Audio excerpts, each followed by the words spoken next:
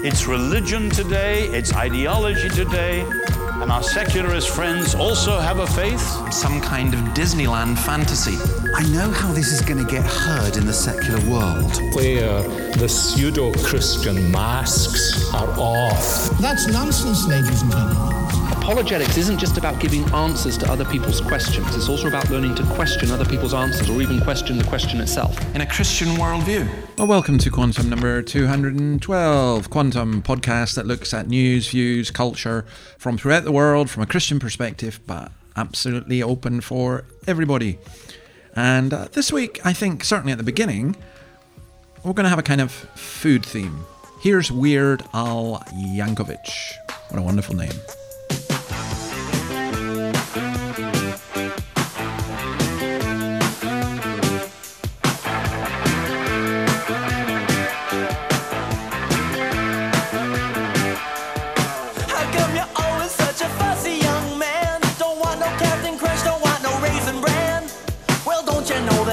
Kids are starving in Japan, so eat it, just eat it. Don't wanna argue, I don't wanna debate. Don't wanna hear about what kind of food you hate. You won't get no dessert till you clean off your plate, so eat it. Don't you tell me you're full, just eat it, eat it. Get yourself an egg and beat it. Have some more chicken, have some more pie. It doesn't matter. Now, some of you may recognize that song as more Michael Jackson, who instead of Eat It, turned it into Beat It. I much prefer Weird Al Yankovic's version. I think it's very well done. Now, why am I playing that? Well, I'm thinking about food because the inflation in the United Kingdom, also in the US, is largely being driven by increases in the price of food. And that is also the same in Australia. And whilst in the West we're not at a famine stage, with the cost of energy and the increase in inflation and food and so on, it's going to be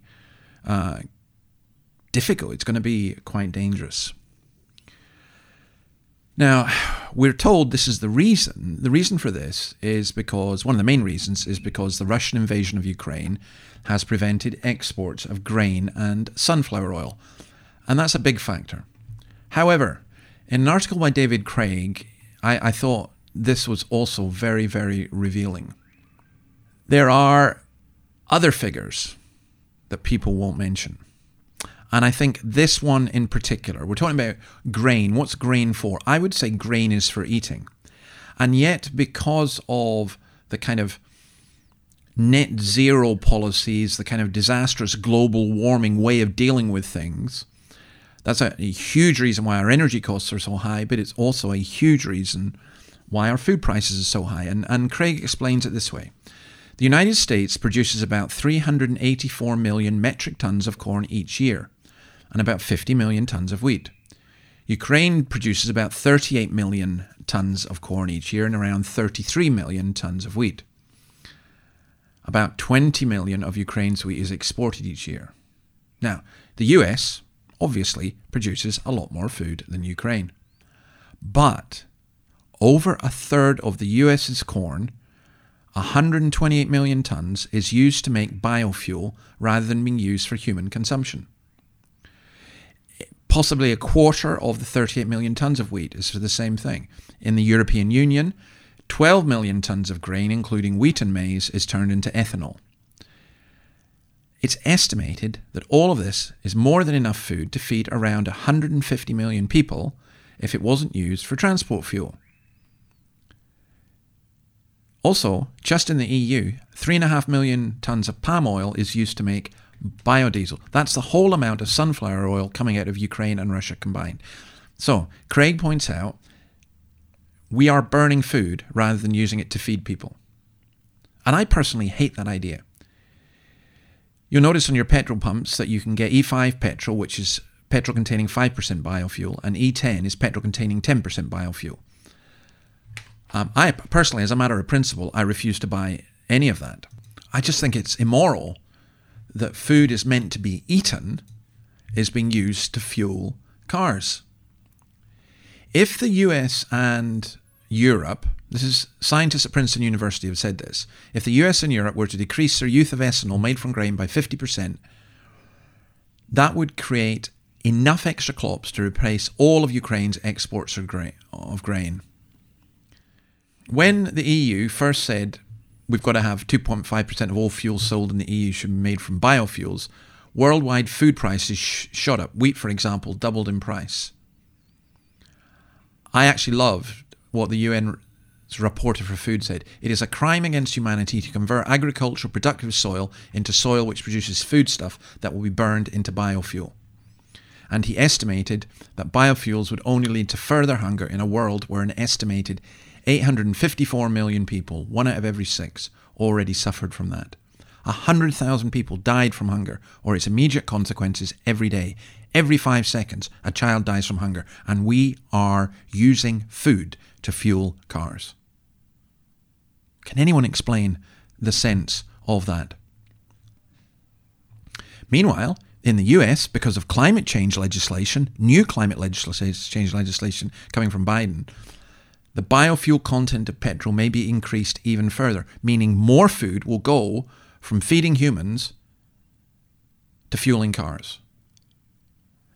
And it's worse. Biofuels are less efficient than fossil fuels. You get fewer miles or kilometers per litre or gallon. They damage car engines more than fossil fuels. And the huge amount of energy required to produce biofuels mean they are probably more environmentally damaging than fossil fuels. This week, David Craig points out, the biofuels mandates in the US and the EU could be stopped immediately, and it would mean more food availability and falling food prices. Why don't they do that? Because it could be utter incompetence. It could be because they're completely in hock to the climate change catastrophists. It could be they're trapped by their own save the planet virtue signaling, as Craig says. Or it could be what politicians often do, and to be honest, many other leaders, including a religious leader, do. When a policy they've been following has been shown to be wrong, they double down. Or it could be, and if you want to go for the conspiracy theorist, that our rulers deliberately restrict food production, push up food prices, and impoverish us all because it's a great means of control. You can choose incompetence, fear of the climate and catastrophists, trapped by their own policies, doubling down on misguided policies, or conspiracy against us. It doesn't matter. It's an insane policy. Anyway, let's have another song about food. Is it worth the waiting for? If we live till 84, all we ever get is cruel. Every day we say a prayer. Will they change the bill of fare? Still we get the same old gruel. There's not a crust, not a crumb. Can we find? Can we beg? Can we borrow or cash? But there's nothing to stop us from getting a thrill when we all close our eyes and imagine glorious food. That's from the musical Oliver, Food, Glorious Food. Great musical, of course, Dickens' book. I read another article about, you know how they say which foods are good for you and which foods are bad, and you reach a stage where you just give up. But a team at Tufts University in Boston have spent 3 years looking at more than 8,000 foods and used cutting-edge science to rank them according to 54 different attributes. Food labelling in the UK and US highlight calorie, fat, sugar, and salt. But these scientists have looked at a whole other set of ingredients, including additives, protein, and so on. Now, as you'd expect, sweet desserts and fizzy drinks score low. That's mean badly. But here's one I just thought was fascinating. Do you think that a bowl of rice or a bowl of chips or fries, as some people call them, which is healthier? I think most of us would say the rice. But actually, according to these scientists, the chips are 8 times healthier because the way they cooked, refined carbohydrate, all that kind of stuff. So, chips are good for you because they're rich in iron, fibre and potassium. All right, I'm not going to feel guilty about having my fish and chips again. Or what about this one? Listen to this music.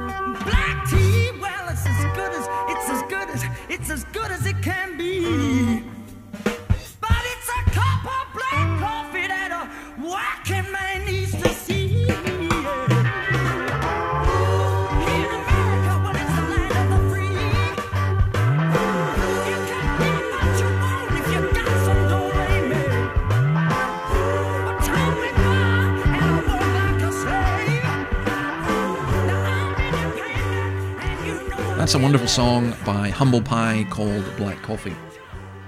And this survey talks about espresso versus cappuccino. It's a very important argument. Now, I take an espresso partly because I believe it's healthier than a milky coffee. Not according to this food compass. An espresso is given 55 points, but a skimmed milk cappuccino is given 73 because it has some protein and not too many saturated fats. It also adds calcium and so on, whereas espressos have been linked with increasing bad LDL cholesterol, irritating the stomach and making drinkers jittery. Oh well, back to rethinking about it all there. I also came across something, let's move away from the food, although it's a little bit connected. Dr. James Alexander, a university lecturer in Turkey, has been talking about something called the argumentum hystericum. And he puts it this way. This is what the argumentum hystericum is. So we've been talking about the food. Either reduce your emissions, stop eating meat, or you are damaging the planet. Either take the vaccine, wear masks, or you are endangering your lives. Either applaud footballers taking the knee, or you are a racist. Either repeat these politically correct phrases, or you are guilty of thought crime. Yeah, I see that form of argumentation used all the time. If you don't do this, then you must be this. Right, last week we looked at the Kenyan elections. We didn't know what the result was, so I thought I would bring that to you here. But first of all, here's the sound of the result. I, Wafula Chebukati, chairperson of the Independent Electoral and Boundaries Commission, hereby declares that Ruto William Samoei has been duly elected as the president. In other parts of the country, William Ruto supporters celebrated the announcement. The mood in Kisumu changed rapidly. They are disappointed. They expected Raila Odinga to win. They say their victory has been stolen. Street battles lasted for 2 hours. Protesters threw stones at police, who reacted by firing tear gas. The police has managed to actually push Deputy back. President William Ruto has been declared the winner. He beat Raila Odinga, taking 50.5% of the vote. Very narrow. There were scuffles, there were allegations of vote rigging. 4 of the 7 members of the Electoral Commission refused to endorse the result. It's not looking good for Kenya.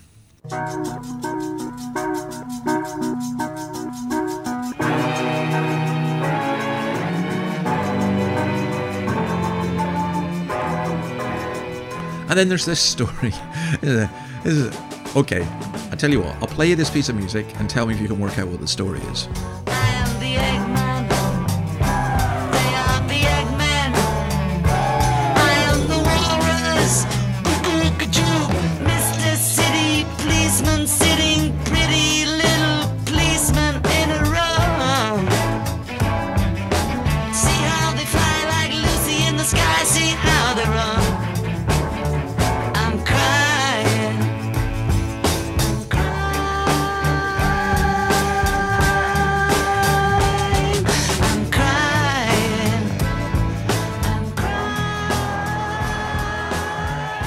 That is I Am the Walrus by the Beatles, and this is the story of a celebrity walrus in Norway. Freya the walrus, named after the Norse goddess of beauty and love, has been sighted off the UK, the Netherlands, Denmark and Sweden before she chose to spend part of the summer in Norway. This 600-kilogram walrus became a social media sensation after being filmed clambering onto small boats to sunbathe. Apparently, walruses are very sociable creatures. Large crowds came to see her lounging about in the Oslo fjord. But following reports of visitors swimming with her and getting dangerously close to take photos, the Norwegian Director of Fisheries euthanized Freya.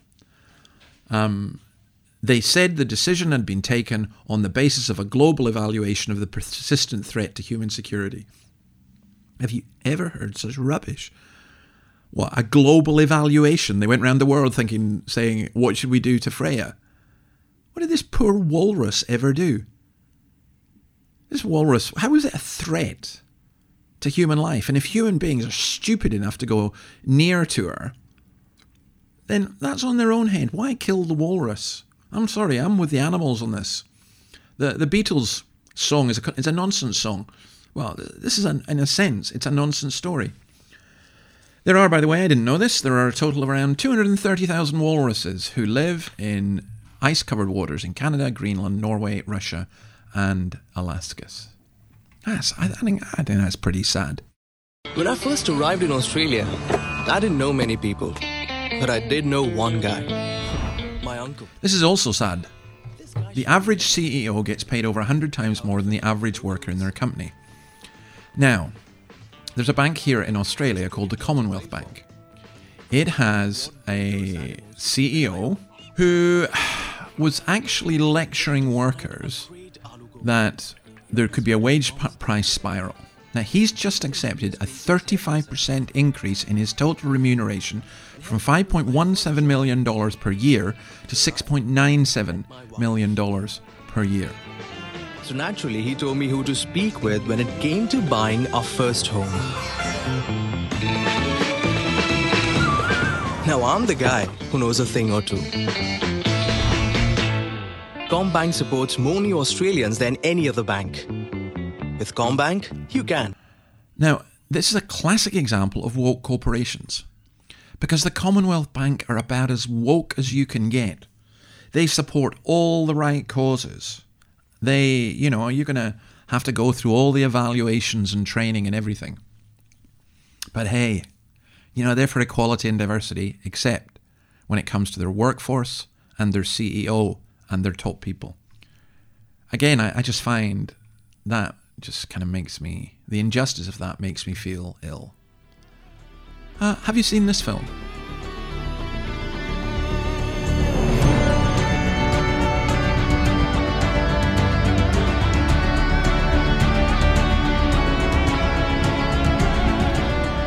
That's, of course, the music from Top Gun Maverick. Why am I playing that? Because speaking of woke madness, the RAF, it was reported, the Royal Air Force of the United Kingdom has paused job offers for white men in order to meet impossible diversity targets. This has resulted in the head of recruitment for the RAF, herself a senior female officer, to resign in protest. So white males cannot be offered jobs because they need to get enough women and ethnic minorities. The Air Chief Marshal, Sir Mike Wigston, and isn't it? It's always these guys at the top. It's always the CEOs of the big companies or the Air Chief Marshals or the principals of universities wanting to justify their enormous salaries by doing enormous virtue signalling.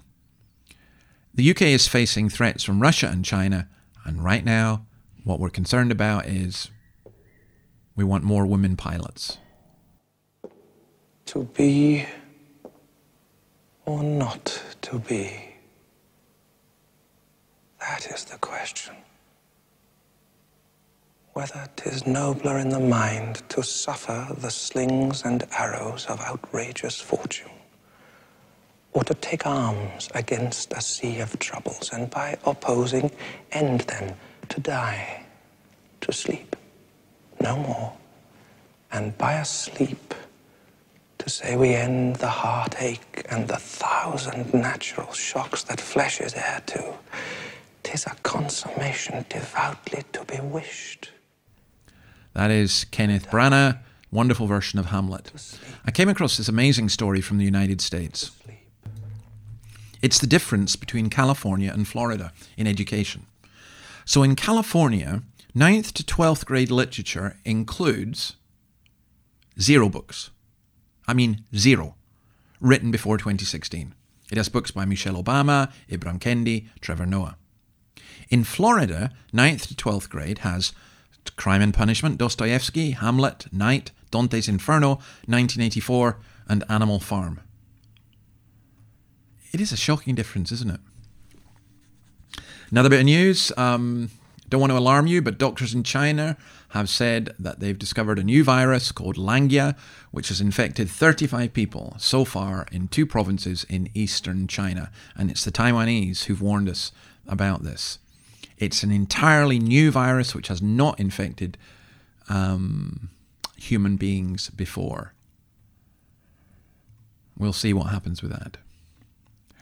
And then coming back to the woke world, kind of, Ireland's Parliament is considering a new media law that would push for the creation and dissemination of climate change propaganda. And what it boils down to is all media will be mandated to promote and stimulate programs relating to climate change and environmental sustainability.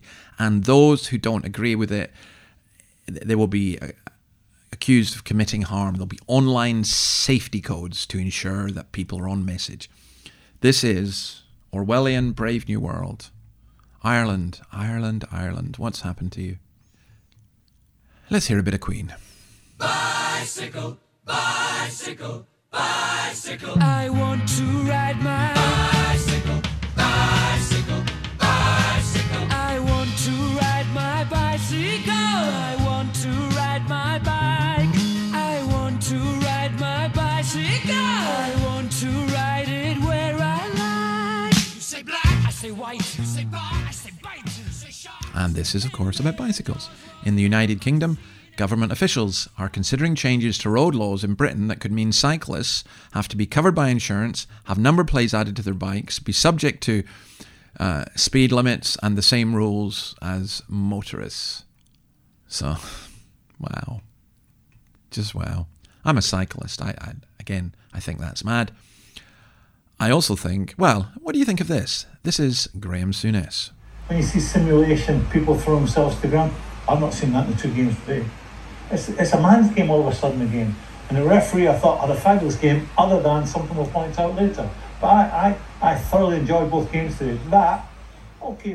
He said football's a man's game. Sky, of course, have issued a grovelling apology. The Twitterati have been in uproar. And I would say simply this. Souness is right. He's not critiquing women's football, but women's football is a different game from men's football. And if that's what you like, enjoy it. And, you know, it should be encouraged. But women's football and men's football are 2 different games. They really are. And if you want to suggest that they're not, I suggest you do what has happened in Australia. The national women's football team took on a bunch of under 15 boys and got absolutely hammered. It's a different game. All right, let's come to the church and let's go to Hungary. Listen to this song from Pinter Bele.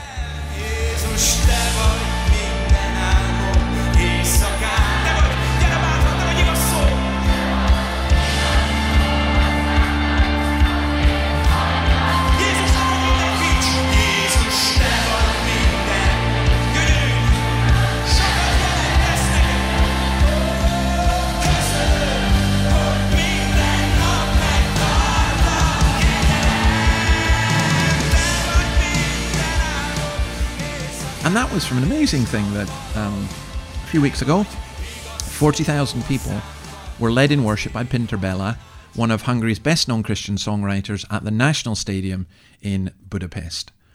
Other artists, Tim Hughes, Martin Smith, Noel Robinson, Planet Shakers, Bethel Music, and others came. I think it's great that 40,000 people gathered to worship God. We hear a lot about Hungary. We don't hear that kind of stuff. In other church news, here in Australia, a group of Anglicans are setting up a new diocese called the Diocese of the Southern Cross. It's to be part of GAFCON. It's basically enabling churches and individuals who do not agree with their liberal leaders, in other words, their Bible Christ-denying leaders in places like Brisbane and Perth, and they're setting up this new diocese under the leadership of Bishop Glenn Davies, who was formerly the Archbishop of the Sydney Anglican Diocese, and they're being supported by the current Sydney Anglican Diocese. Of course, the press here have gone a bit mad, but I think good for them for making a stand. And someone else I admire is this gentleman. Listen to this. Alpha doesn't belong to me. Lots of people involved before, lots of people involved afterwards. Same with HCB. It's a huge privilege to drive it, but it doesn't belong to us. It belongs to God. And this is the Church of God. And not only that, it's the church of the unconditional love of God, but it's bought by the blood of Jesus. It says God bought it by his own blood. That's to say, God came in the person of Jesus and he died. If you've never heard this before, I would be remiss not to give anyone here an opportunity today to give their lives to Jesus, because Jesus died for you. This church was bought with his own blood. Jesus died on a cross for you. He was raised to life. And he's here now. And his last words at the end of Matthew's gospel were, I will be with you always. So, Jesus died for you. None of the previous vicars died for you.